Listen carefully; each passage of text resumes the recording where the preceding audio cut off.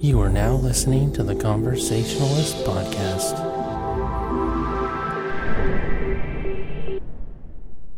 Well, hello, and thank you for listening to another episode of the Conversationalist Podcast. I'm Jesse, and I'm here with Amanda. Hi. This is going to be episode 70, which is going to cover our movie review of Pacific Rim Uprising. We actually saw this movie yesterday. So we'll just get right into it. Now, when initially they had said that they were going to do a Pacific Rim 2, I'm like, okay, totally down, because Pacific Rim 1 was fucking badass. And then, when it turned out that there was going to be casting changes, particularly to the main character, I'm like, I don't know if that's going to be any good now, right? I was like, I don't know if I want to see it anymore. But, I guess I was a little surprised that the main character was actually much better than I thought he'd be. It's been a long time since the first one came out for me. There was enough time I could disconnect the two pretty easily. It wasn't a big selling factor either way.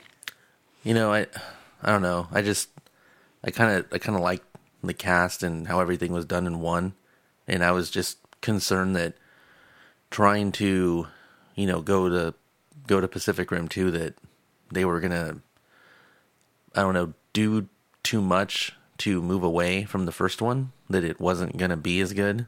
Like when they brought back Independence Day, and then they're like, "Hey, Will Smith's dead, but here's his son." Bam. Yeah, exactly. That's exactly what I was kind of worried about, because Pacific Rim, the first one with the Charlie Hunnam. Now, with the first one, it wasn't a box office success stateside. It didn't do very well stateside, but overseas it killed. It made a shit ton of money overseas. And I think it's just, the sci-fi mech kind of, Gundam shit that it appeals to markets like China, Japan, and everything. So it just did really well over there, which I think is the whole reason we're even talking about Pacific Rim 2 right now. And so, I think this time around it's probably actually going to do better stateside, I think. Because now it's got some name recognition, as opposed to before it was kind of just out of nowhere. And in my opinion, it's a little Transformer-y in looks, so I think they're going to grab people that way. Yeah, I agree with that. Yeah. And what's funny is, we're getting a little off topic, but we'll get right back to the movie review, is that Transformers, from what I'd been reading, is that there's talk about the possibility of them just rebooting it with a new director and making Transformers a little more serious. Not dark, but just less of the bullshit that you hate about, Transformers. Where, I don't know, you get these stereotypical characters where you're like, okay, they're trying to make that character seem, and it sounds racist, but that car's black, because they're doing all these super urban things and changing the voice and stuff, and you're like, that's fucking. So they're gonna fix the cars, or they're gonna fix everybody? Well, it wasn't like they threw out a fucking bullet point of everything they're gonna change. It's just they're gonna reboot it and do it different and move away from the Michael Bay bullshit. Because it's kind of like troubled or greasy looking guy, hot girl, and then the cars. Well, right, everything was a stereotype, the entire thing. So that was that, and so maybe that'll. But I really think they should leave that franchise alone. It's over and it's done. But that's not what we're talking about. Yeah, right now. That's something else. But yeah, it would be nice if they rescued that franchise, because it had so much potential, almost like Fantastic Four. Fantastic Four is such a good franchise, and it's just such garbage. They're never gonna fix that one. Yeah, we'll see. So, anyways, so I got past, whether or not I was gonna see it or not. I think ultimately, even if I like the first movie, even if I'm not excited about some of the stuff that's coming up for the next movie, whether that's casting changes or like whatever they're doing with the storyline. I still have to see it, like even though I'm kind of like, whoa, this is gonna be weak. I got to see it just to make sure, because I don't want to like not see it and then be like, oh man, damn it, I would have saw that in theaters, right? Yeah. So Amanda never had that problem. She was just kind of like, no, let's go see it. Whatever. Yeah, she's like, whatevs. So Pacific Rim Uprising, it just came out this weekend. The synopsis on IMDb is Jake Pentecost, son of Stacker Pentecost, reunites with Mako Mori to lead a new generation of Jaeger pilots, including rival Lambert and 15-year-old hacker Amara, against the new kaiju threat. So basically the main character is the son of Stacker Pentecost, who was like the badass trainer in the first movie, played by Idris Elba. And in the first movie, like at this point you should have seen it, so spoiler alert, I guess. Like if you are gonna go back and watch the first one and the second one, this is what happens. Essentially, he risks his life to like save the world. So it's kind of a big shadow to like live under, is like, your dad being this fucking, world hero.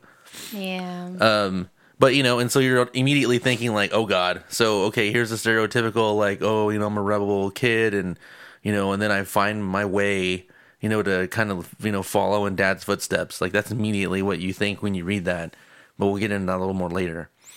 And then he reunites with Mako Mori, who Mako Mori is basically like the adoptive daughter to Idris Elba's character, and essentially raises her after saving her, like during a mech battle, I guess, during the Jaeger battle. So then he basically raises her, and so the way it ties this in is that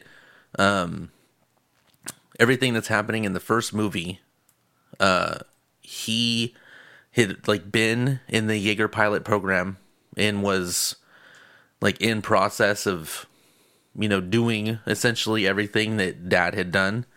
And he signed up feeling obligated to basically be involved because it's what his dad had done, even though it's not necessarily what he wanted to do. And he basically messed up doing all of the training and the schooling, and he ends up getting kicked out because he wasn't taking it seriously, and the person he gets kicked out of the program by is his dad.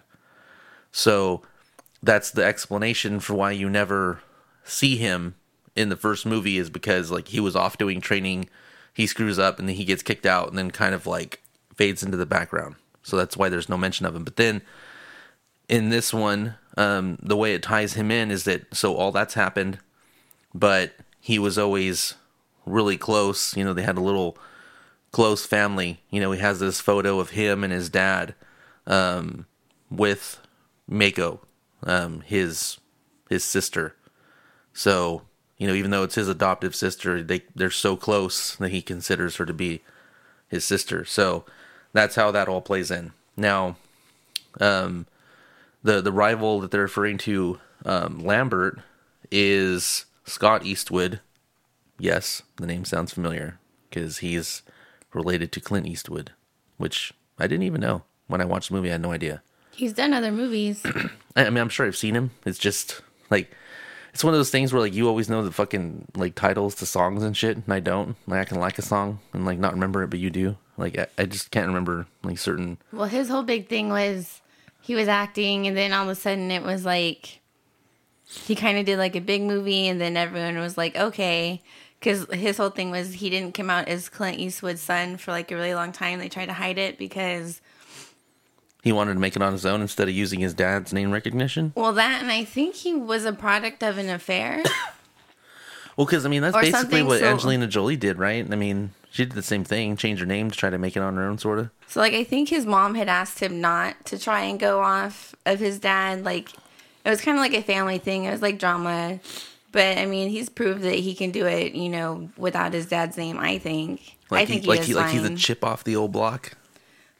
I mean, looking at them, you don't see the relation, I don't think. I mean, even if you're looking he's still a handsome dude. I mean, back in the day, like, fucking Clint Eastwood was, like a hunky badass, so to speak.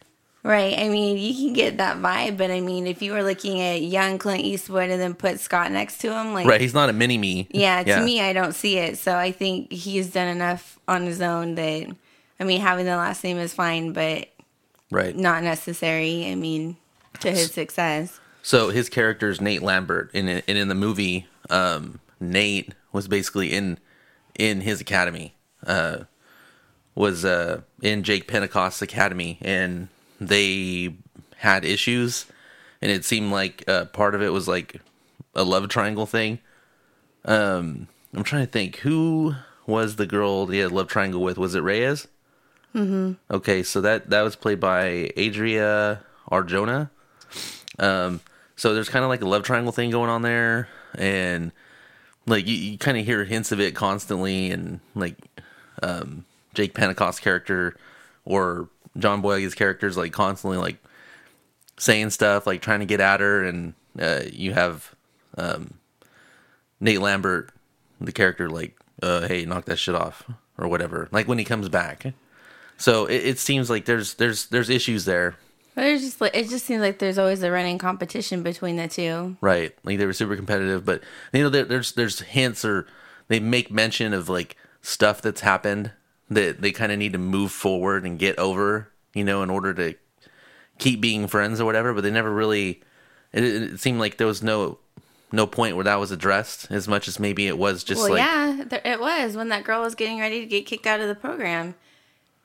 Oh, I fucking missed it. Like, what? Enlighten me. Yeah, John Boyega's character had gotten in a fight with Scott Eastwood's character, and the reason he got kicked out of the program was because he got into one of the old, whatever it is. Jaegers? Well, he called it something, though. Like a Mach 4? Is that what it was? Yeah, that's a Jaeger. Yeah, okay, well, he got into it by himself and was like, I'm going to do this. Oh, try to do it without him. Right, Yeah. okay, so I completely blanked. So, yeah, so he gets into the Jaeger to try to pilot it by himself, but for those that don't know or you're not familiar with Pacific Rim, is that most, like all of these Jaegers require two pilots because they're so big, and you have to, like, sync your minds, like it's called like a neural handshake when you start to pilot. And so, you know, he was neural handshaking with somebody he fucking was so competitive with and, like, had issues with, that he gets mad, jumps in this Jaeger, and tries to pilot it by himself. He only makes it like 2 steps and then like crashes the Jaeger because he couldn't do it. And then that's when they're like, all right, you're done, and boot him. Yeah. So, yeah. And so that's kind of, so the movie, it starts as though you're thinking like, okay, he's living off of Dad's fame. Like the way it starts, like there's this whole party going on, like he's chilling, like everybody's fucking going crazy. But it's not what it seems. He's living in an evacuated part of a coastal city where it hadn't been rebuilt. And the house that he's living in is like a half-destroyed mansion that still has a functional pool and stuff. And so he's just living in this abandoned mansion that, hey, half a mansion's better than no mansion, right? And it's still a place to live. And that, you know, he's basically hustling, you know, throughout his life, you know, taking like tech parts and all this stuff, you know, that's and food. Yeah, you know, basically he's recovering all of this stuff, just because there's, you know, busted Jaegers and all these kaiju that have been destroyed in all of these cities and stuff, and you know, so certain shit has value, and so as like a scrapper, he's finding all these valuable things and then trading them for food and whatever. Because, you know, he's explaining that, like, hey, you know, depending on where you are, you know, certain shit has more value than other stuff. You know, so he's, like, trading a car for, like, a 12-pack of Sriracha, you know, and he's trading, like, this other tech for, like, ramen noodles. You know, he's finding all of this stuff. And he's, so at this point, it's clear that, you know, there's no interest in this program. He's kind of moved on from, like, you know, all that whole life. But he tries to find this particular component that sometimes gets left in these Jaegers when they're getting scrapped. And it's apparently worth a shit ton of money. But he's got a reputation for, like, screwing people over. And so the people that he's helping do a job are, you know, some shady characters that have heard about his reputation, and inevitably he does end up screwing them over too. But it sounds like it wasn't by it. It initially looked like it might have been on purpose, like he got somebody there to steal it before they got there. But then it turns out that somebody just legitimately got there before them and stole this unit, and he ends up going after this person who took this unit because it has like a I guess a signature that allows it to be tracked. And so he follows this person back to a lab, or just like, it's like a homemade lab, you know. And it turns out this person's been building a fucking Jaeger themselves, scrapping for stuff. And that character is played by Kaylee Spaney, who in the movie is Amara Namani. Now, her character builds a small Jaeger. It's really tiny by comparison. Like, it's like a little ankle biter. Yeah. It's a really tiny Jaeger, but it's so tiny that she's able to pilot it by herself. Anyways, he basically leads these authorities that are trying to keep these people out of these old scrapyards to her base. And they try to flee in it, but that doesn't work out because those authorities also brought a Jaeger pilot with a full-size Jaeger, and although they try to get away, they end up getting caught. So you fast forward that they're basically in a shit heap of trouble, and that's where Jake Pentecost's sister steps in, Mako, and tells him, hey, look, you're either going to go to prison or you can rejoin the pilot program and be a teacher. So, easy decision. He decides to be the teacher, even though that's not what he really wants to do. He goes back into the program reluctantly, mainly to save his own ass. So they also take the junker girl, Amara, because she's got talent. She was piloting a Jaeger. She was able to build one, so you know she's a somewhat talented engineer to scrap one together. But the kids that are in this program, not all of them, just one in particular, kind of has a problem with her because she kind of fell into it, where this other girl is like geared toward being a professional pilot like her whole life, and this other person just kind of fell into it. Which actually, quick little sidebar is that can be so true. There was a period where Amanda was wanting to get like particular job training that, as you know, normal people that have never been in trouble, these fucking classes cost like $400 a class. And so when she was going to these classes at the local university, most of the people that were in those classes were people that had been in trouble, and as an ultimatum to, like, instead of like being in jail or, whatever, they basically got put in a state-run program where they got their classes paid for by the state, and were getting the same training and classes as like that we were paying for her to get. And that, so I can understand the frustration of how this like other Jaeger pilot could feel about like, what the fuck, like this, I've been trying to do this my whole life, and this fucking, little shit like is stealing and building fucking, Jaeger machines that aren't supposed to be fucking built, and now she's in the program. Like, what the fuck, right? Yeah, it's super irritating, especially when they would sit around at break time and talk about like what stores or what government agencies would give you what for free on what day. Yeah. And I'm like, seriously? But again, that's a topic for another time. I'm like, I'm just sat here and paid $400 for this class. Yeah. I'm not getting anything for free. And you're over here like, I got this. I'm like, oh, that's nice for you. And what did you do? Oh, you got arrested for drugs like 10 times? I didn't. Okay. Yeah, I remember like, so in that part of the movie, I was like, oh wow, that seems like real life, So of course, the movie like shows that Jake Pentecost and Nate Lambert's character, like, they still have shit going on, and the whole love triangle thing. I'm not going to go into like a play-by-play of the entire movie, but basically, the corporation, you remember the name of the Chinese corporation? Shao Industries. Yeah, so the whole thing is Shao Industries is trying to make drone versions of Jaegers.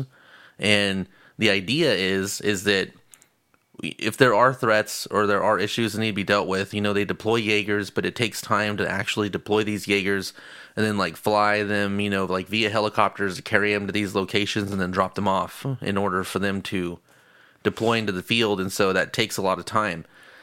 And, because they're all responding from like central locations where multiple Jaegers are stored, they're not like spread out. So the corporation's basically saying, hey, look, we can get these Jaegers made and we can have them remotely piloted and we can have a bunch of these Jaegers like spread out all over the world so that the response times are quicker and then inevitably the world's going to be more safer. Because at this point, the war has been over for like 10 years. There have been no kaiju that have returned. But, still for like safety reasons, that's what they're going to do. So, Charlie Day's character, Dr. Newton Geisler, he's actually working for the Chinese company. And, seemingly he got the job because of, the fame that he got from the first movie where, he helped save the world as well, with the help of, Bern Gorman's character, Dr. Herman Gottlieb, who still works for the government. That creepy looking guy. Yeah, he looks kind of weird. Like child molester weird. I don't know. I'd say British weird, but then that's like implying that British people look like child molesters, which isn't what I said. I just got like creepy, get in my van, lock you up in my house weird out of that guy. Not any kind of nationality weird. No, I'm just, let's say he's unique looking. He's interesting. So, so the whole movie is about like, okay, so what's going to happen to all these traditional Jaeger pilots that have partners that, have to do the neural handshake to, run these traditional Jaegers? They're basically going to be a thing of the past if this company is allowed to take over what's essentially their job and then automate it so that a bunch of people working behind a desk can put on VR goggles and do their job. So there's an issue over old and new. And, there's people that are like, people are going to be piloting these Jaegers from offices.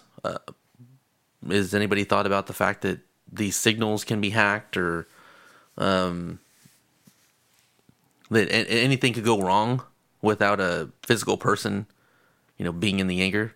So it just raises a lot of questions that you would traditionally find in like any sort of real life situation where you're going to like scrap something old to go to something new and different.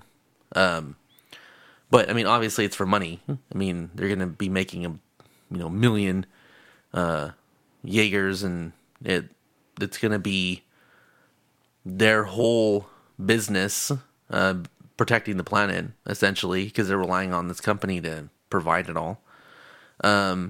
But then there's a weird part in the movie where Charlie Day's character, he gets home and you're thinking like he's talking to a woman and like they're about to get busy or something like that. And he like goes into his room and you find that in the first movie when they had to do the neural handshake and they kind of got into the head of one of the kaiju, like part of the kaiju's brain, that fucking kaiju brain was like still in like a preservation tube alive in his bedroom, and like he was putting on a helmet to neurally communicate with that partial piece of kaiju brain. And so I'm like, you're like, what the fuck? Like, is that just the kind of shit he's into? So then as it fast forwards, you find out that his mind has basically been corrupted by that kaiju brain. It's essentially like taken over his mind.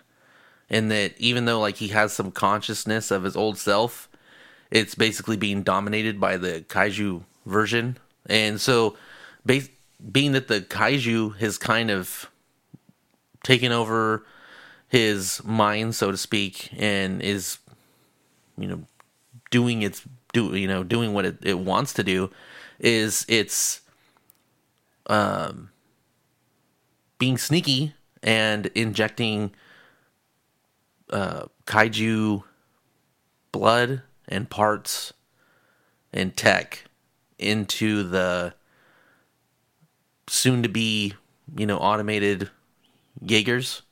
The drones. And the drones. And so these all have power cores, but they've all been tainted with the kaiju blood and parts. So nobody else knows this. Initially, you're thinking, "Oh shit! Like this company is totally in on it." The character, I'm trying to think of her name. Her real name's Tiang Jing, and she plays Liu Wen Xiao. So like her character initially comes off as like this evil character that is the evil head of a corporation, and that like she's the one that wants to like bring the world down and conquer it, because like once you start to figure all this stuff out that there's shady shit going on in this industry, and then you find out like what Charlie Day's character's doing, you're like, oh fuck, like they're all in on it.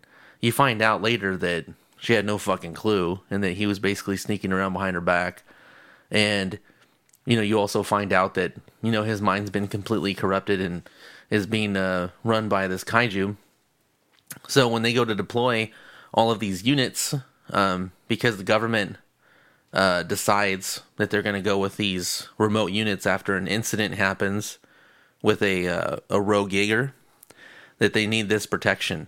And but when all these units get delivered is when everything goes sideways. As soon as they get delivered, they all malfunction, and what happens is their power cores explode, and the Jaeger, not the Jaeger, but the kaiju DNA parts or whatever, kind of like infuse with the Jaeger units and basically become like de facto kaiju, right? So now they have this like kaiju DNA built in, and that's when all of these kaiju start like shooting the beams into the bottom of the ocean floor to try to like open up the portal. And it's happening all over the world. Well, they're able to combat most of the remote corrupted Jaegers, the remotely piloted Jaegers, and take them out. But three, what did they say? It was like two class 4s and one class 5, like kaiju get through. And so they're all, of course, they're all just outside of Japan. They're all like in the South China Sea, in the Pacific, and all that stuff like that. And they're all kind of headed for Japan. And they're trying to figure out like, what the fuck, like where are they going? Because they're headed all toward Japan. They basically figure out that like in the last movie, they're all kind of headed for Japan as well.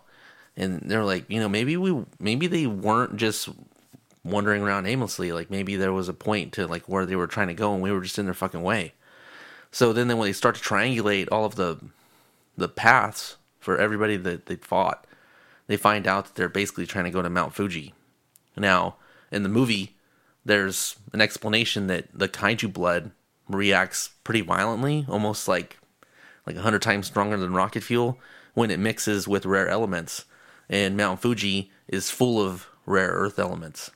So then it becomes clear that basically they're just trying to get a kaiju to Mount Fuji, so that because it's an active volcano, if a kaiju just basically jumps in the lava, all the blood mixes with all the rare earth elements and shit, it's going to create a global event that's basically going to wipe out all life. And that it's going to be so big, in fact, that it might even like terraform the planet and make it suitable for the kaiju to basically take over the world. So that's what the whole movie's about. And, the ending scenes are, for the final battles and shit are pretty epic. I won't like explain like how that ends, so I'll leave part of it, for you to just go and see it. But it was really fucking cool. And I thought all the characters were interesting enough for you to care. And I was really happy that John Boyega did a really good job of, just playing that character. And I really think that they tied him in well with all of the other cast members. And like I was actually just really pleased with like how well they did Pacific Rim 2 and tying it in with the original. It was good. Now, at the end of the movie, what happens? They let you know that there's a third one. Yeah. That's coming one Like, of these days. Pretty damn clearly, right? Yeah, I mean... Because what does John Boyega say? We're coming for you? Well, he's basically like, the next time that we fight, it's not going to be them coming to us. We're not going to prepare for them to come to us. We're going to go to them. Because he's talking to Charlie Day. Yeah, because Charlie Day's character's, he ends up getting caught. I mean, obviously, like, the world doesn't end. But, Charlie Day's character is essentially taken a over. kaiju. Yeah, and so they have him prisoner, but he's telling him that, like, oh, we're not going to wait for you to come to us. We're going to go to you.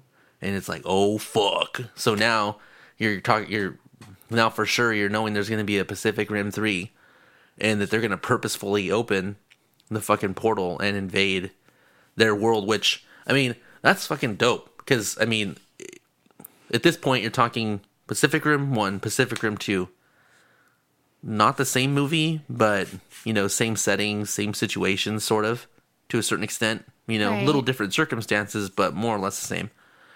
So then when you talk about, like, doing a third one or, like, moving past that point, you're kind of like, okay, so they're going to save the world again? That they're going to try to blow up Mount Fuji again? Like, are they just going to try to go to a different volcano this time, but it's going to be the same circumstances, Yeah.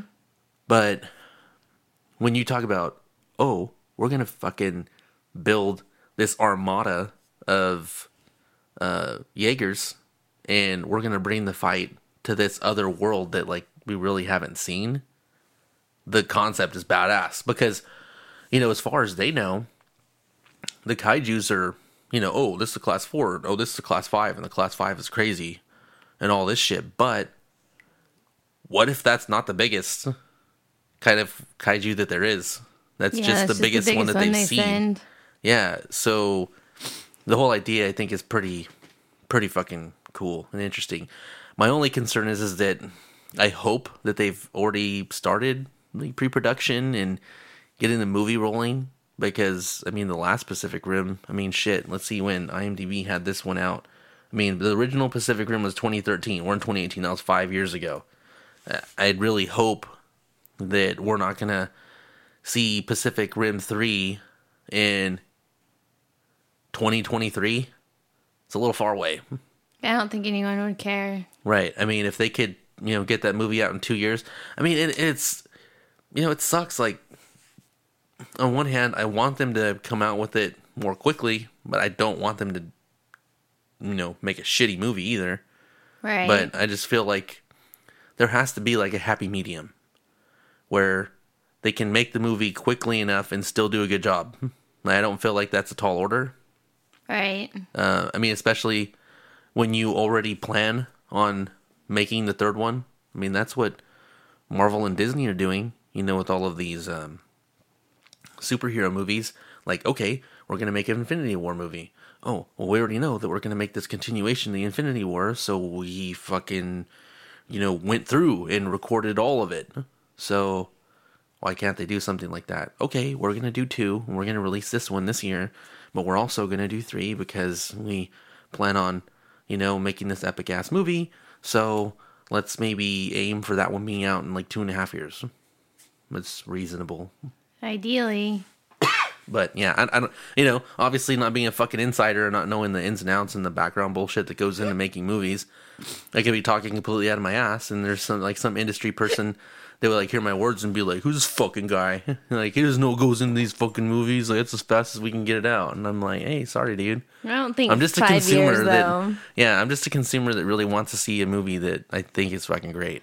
I think they've proven if there's a franchise, if there's a market for it, they can push it out faster than if they don't feel that there's quite the market for it. I mean, basically, where there's a will, there's a way. Exactly. So, well, throw enough money at it, or they think people are going to throw enough money at them. Throwing enough money at it's not always a solve. Ask DC about that. If people throw enough money at them, right, they will make that movie. Yeah. If people go to the movies and see this, they'll be like, all right, it doesn't have to be 5 years this time. We can do it faster. But if people still don't go see this one, yeah. Why?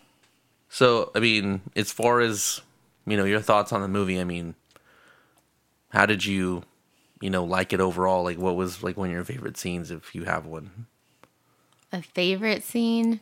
or just like the overall feel of the movie? So, the overall feel of the movie to me was I felt like I was watching a lot of different movies rolled into one, which wasn't necessarily a bad thing. I mean, it felt... Was it a lot of good movies? It was, it felt really familiar. Like, I don't know, like a touch Ender's Game. Like, when, what's her name? Is it Amara? Oh, with the barracks and the kids and Yeah, with, her whole experience not really being accepted. I felt very Enderish there. It felt a little Power Ranger-y to me. Oh, because of the suits and stuff, and the suits, and then at one point I was like, why can't you just merge all your Jaegers into one big morphin, like big rawr? Because they needed it. Oh, yeah, well, they needed it. Yeah. That didn't happen, though, sadly. But so there was that. And then, like I said before, it also felt a touch Transformery again with the Jaegers. I just felt, in the city scenes when they are walking around, it's like they might as well have been, the cars in their transformed state, like with the colors and just kind of the way some of them looked. Yeah. But it wasn't bad. I mean, it was just familiar. By comparison, though, like Transformers, when you're seeing them like in cities, like they're not massive. They're not as huge. Whereas like Jaegers are like towering like 2-3 times over like the tallest building in a city. That's very true. But yeah. And like the stereotypical when the lady from Shaw Industries comes up, her whole white outfit and red lips and, dark hair, you're like, oh yeah, that's the Asian bad guy. And I hate saying that, but they always dress their ladies like that when they're the bad guys. And I'm just like... And I was just like, wow. Yeah, I know you were. But she wasn't the bad guy, so that was nice. Yeah, it was good. Yeah, but yeah, I mean, no, it was good. I mean, there were some really funny parts, like, okay, in the elevator, before you really know that Charlie Day is going to turn out to be a bad guy, and he's in there with the Creeper Doctor, and Creeper Doctor's beating up on those guys with the cane. Yeah. That was pretty good. What was a pleasant surprise is that even though, the first one was just like a really good sci-fi action movie, and I felt like the tone of the first one was maybe a little more serious. Very serious? The second one, not only did it maintain like the seriousness or the gravity of the situation that the world's possibly going to end, but they managed to still like make certain parts of the movie funny subtly. And I almost want to compare it to like a Marvel movie where like, the goal of a Marvel movie, a superhero movie, obviously is to be entertaining. Right. But it's not to take themselves too seriously, but they're also not a fucking comedy. But they managed to have funny parts in the movie that make it, that add a lighter feel to it while still being incredibly entertaining and action packed. And I felt like Pacific Rim 2 did a really good job of mimicking what Marvel is so good at in making a more serious tone movie with like a serious storyline, and have a mishmash of characters that still have a good chemistry, but and then they're not. It seems like they're not trying incredibly hard to like force comedy into it. Like it seems pretty natural and snappy when it's happening, and you're just kind of laughing through certain scenes in the movie, and it maintains not only that entertainment value of like, oh, this is a fucking cool action scene, or this is really cool CGI, but hey, it's also really funny. Right. So I think John Boyega and Scott Eastwood work really nicely together. They really did. Huh? They're a really good team, and I think it's a really good chance. John Boyega has done other movies since Star Wars, obviously, but I still think a lot of people see him as just Finn. And hopefully... Well, that's kind of, I'll be honest, I kind of thought the same thing. I was just like, he's just Finn, and like, I thought he did okay in the Star Wars movies, but like, I wasn't blown away, by his acting abilities in Star Wars. I thought he was good. But, so then that's why I kind of had my reservations about like how he would do, like, kind of carrying a movie. Because, I mean, let's not fool ourselves. I mean, he's got a mixed cast of characters, but he's the fucking main guy. So I was just kind of like, oh, man, is he going to be able to carry this thing? But he did. And, I'm glad that he was able to do that. I mean, for the sake of the movie. Yeah. Well, I just think people will be able to see him a little more differently, not just Finn. And I'm sorry, but him going on about his looks the whole movie, that was hilarious. Like, yeah, it was funny. He's like, it's hard being this good looking. So now, okay, knowing that there's going to be a part 3, do we? And I actually just thought of this, but I don't know what the likelihood of it. It's probably a really small window. Charlie Hunnam coming back. interesting. Like, do you see him like coming back, like to pilot, one of the other Jaegers? I mean, because I haven't really seen him doing a heck of a lot. I mean, it seemed like the whole reason he didn't come back for this movie is because he was doing a lot. I mean, I haven't seen him do anything lately, and then being that this movie's still got time to be in production, like I almost wonder if there's a possibility where they might consider him coming back. Now, because I felt like John Boyega's character did so well, it kind of solidifying himself as being able to carry this movie, that I don't think that having Charlie Hunnam back is necessarily gonna like overshadow his character, because it's already clearly established. I think that could be a good possibility in some way, shape, or form. I'm not even saying he needs to come back as like a main character or focal point per se, but like that he can definitely be in the movie, have some good scenes, and then like kind of be that that go-to trainer guy that everybody looks up to and is like super excited that he's back, kind of thing. Well, I think he didn't want to do the second movie just because it was he didn't want to. It wasn't because he was busy. Mm-hmm. So I don't know if he'd want to come back for the third if he didn't want to come back and do the second. But I mean, it depends on what his reasoning is. Like, I'd almost want to like send a tweet and like just cross my fingers that like he would reply and be like, "So, be a part 3. There's gonna be a part 3 of Pacific Rim. You down? Question mark. Like, would you consider it? Question mark." And then him, basically be cryptic or be like, "Nah, fam." I'd want to know. Well, there's an article in Collider that is saying that, who is this guy? Who's this fucking guy? The director is saying that they are still thinking about asking him back for the third one. Because originally they had thought about killing him off after he wasn't able to do the second one. Like, and why would you do that though? Like, I'm glad they didn't. You don't want to shut that door, because I feel like he could add a lot to the movie. Well, see, that's what I'm saying. I don't think he left it on good terms as much as they tried to spin it. Because first they said it was scheduling because he had like a movie, but then he also said himself that he kind of just didn't want to do it. So I'm thinking... Honestly, I mean, if he didn't want to do it, I think it just had to do with the fact that the U.S. box office was fucking crap.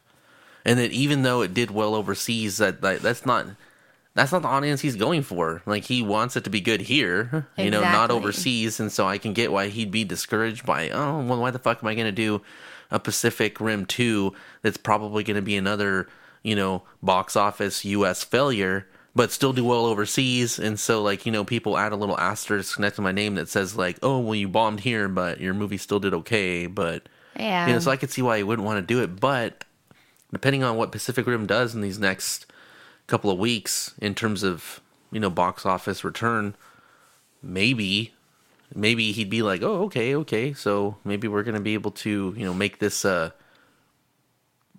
successful franchise, U.S. side. So So they're saying they're leaving it open for the possibility of him to come back for the third. And Let's just text him, like harass him on Twitter. It's interesting because the writer of the article also kind of echoed your whole sentiment. They're like, well, John Boyega did a really good job of doing it. So, if Charlie Hunnam doesn't come back. Right. And I didn't even know that anybody else had kind of written an article on that. And probably what it is because, like, we initially had planned on recording this yesterday to be more timely, but it just kind of didn't work that way. We had all kinds of other stuff to do, but we did want to do it like still the same weekend of.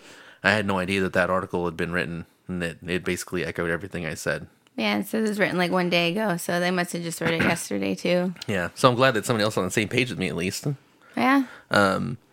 So, with that, we'll talk about the IMDb rating. Now, the IMDb rating is from 6,124 users. That puts it at a 6 out of 10.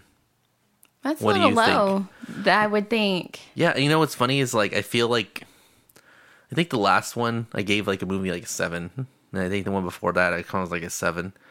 I think this one kind of panders to the shit that I love in terms of, like, I used to grow up playing, desktop board games like BattleTech and, love games like Mech Warrior. And, like, I do love anime. Gundam's fucking badass. Like, there's just all kinds of, stuff that is similar to this. So, just the movie overall, I thought was at least a low 8. I'm thinking, like, an 8.4, an 8.5, just in terms of, like overall quality in the movie.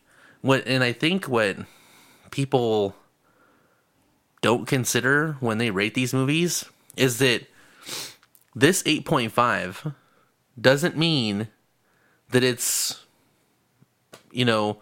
on par with some other, like, 8.5. There might be, like, some other, like a movie that's like a 9. Like, it's nearly a perfect movie. Like, I don't know what fucking Saving Private Ryan got, but I'm sure it's, like, super high. But, like, that doesn't necessarily mean that they're, like, shoulder to shoulder the same. What I mean is, like, in terms of a movie of this type, sci-fi movie, futuristic, fucking, obviously not set in real life, but for a fantasy sci-fi movie like this, I think it's easily like 8.5. That it has done better than a lot of other movies in the similar realm. What do you think? What do you rate it? I see you thinking really fucking hard. I was thinking solid 8. Just an 8? Just flat 8. 8 with a big round 0 next to it? Big old egg? A solid 8.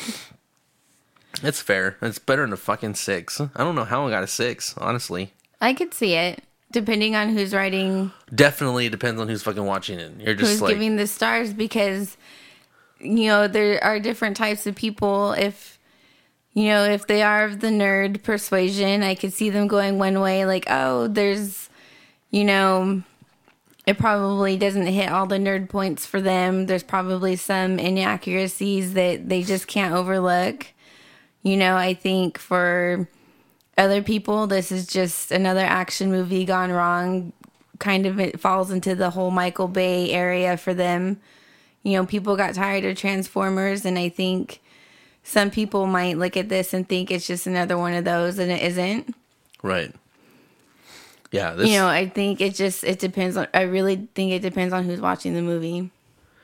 Yeah. And overall, being that, like, I think so highly of the movie, I would definitely recommend seeing it. And I would say, even if you don't like this particular genre of movie, I would say give it a chance, because it is entertaining and it is funny.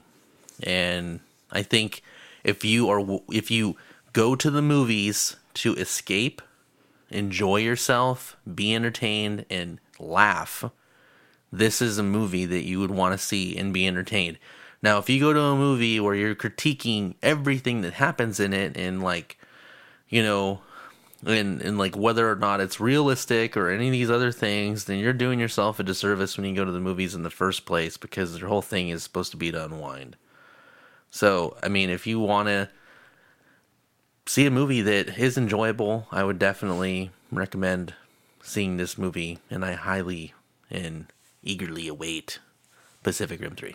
And really, this has got to be better than Sherlock Gnomes. So, yeah, that's who they're competing against. Although, I mean, it's a fucking movie like aimed at kids, so who knows how many parents are going to take their kids to see it. I know our kids are probably going to be like, "Oh, Dad, can we go see Sherlock Gnomes?" And I'm going to be like, "Nope, your mom will." no. We're going to have to make grandma take them. So that's pretty much it for our movie review. Definitely go see that movie. Right now we're on the fence. It's the weekend of WonderCon. WonderCon already started. We're on the fence about whether or not we should try to attend WonderCon tomorrow, and so that way we can at least enjoy a portion of WonderCon and go Sunday. So more than likely we are going to go, and that will probably be what our next show is going to be on, if we don't see the movie first. So, thanks for listening. It's episode 70. I'm Jesse with Amanda. Woo! Saying thanks for listening and goodbye. Bye.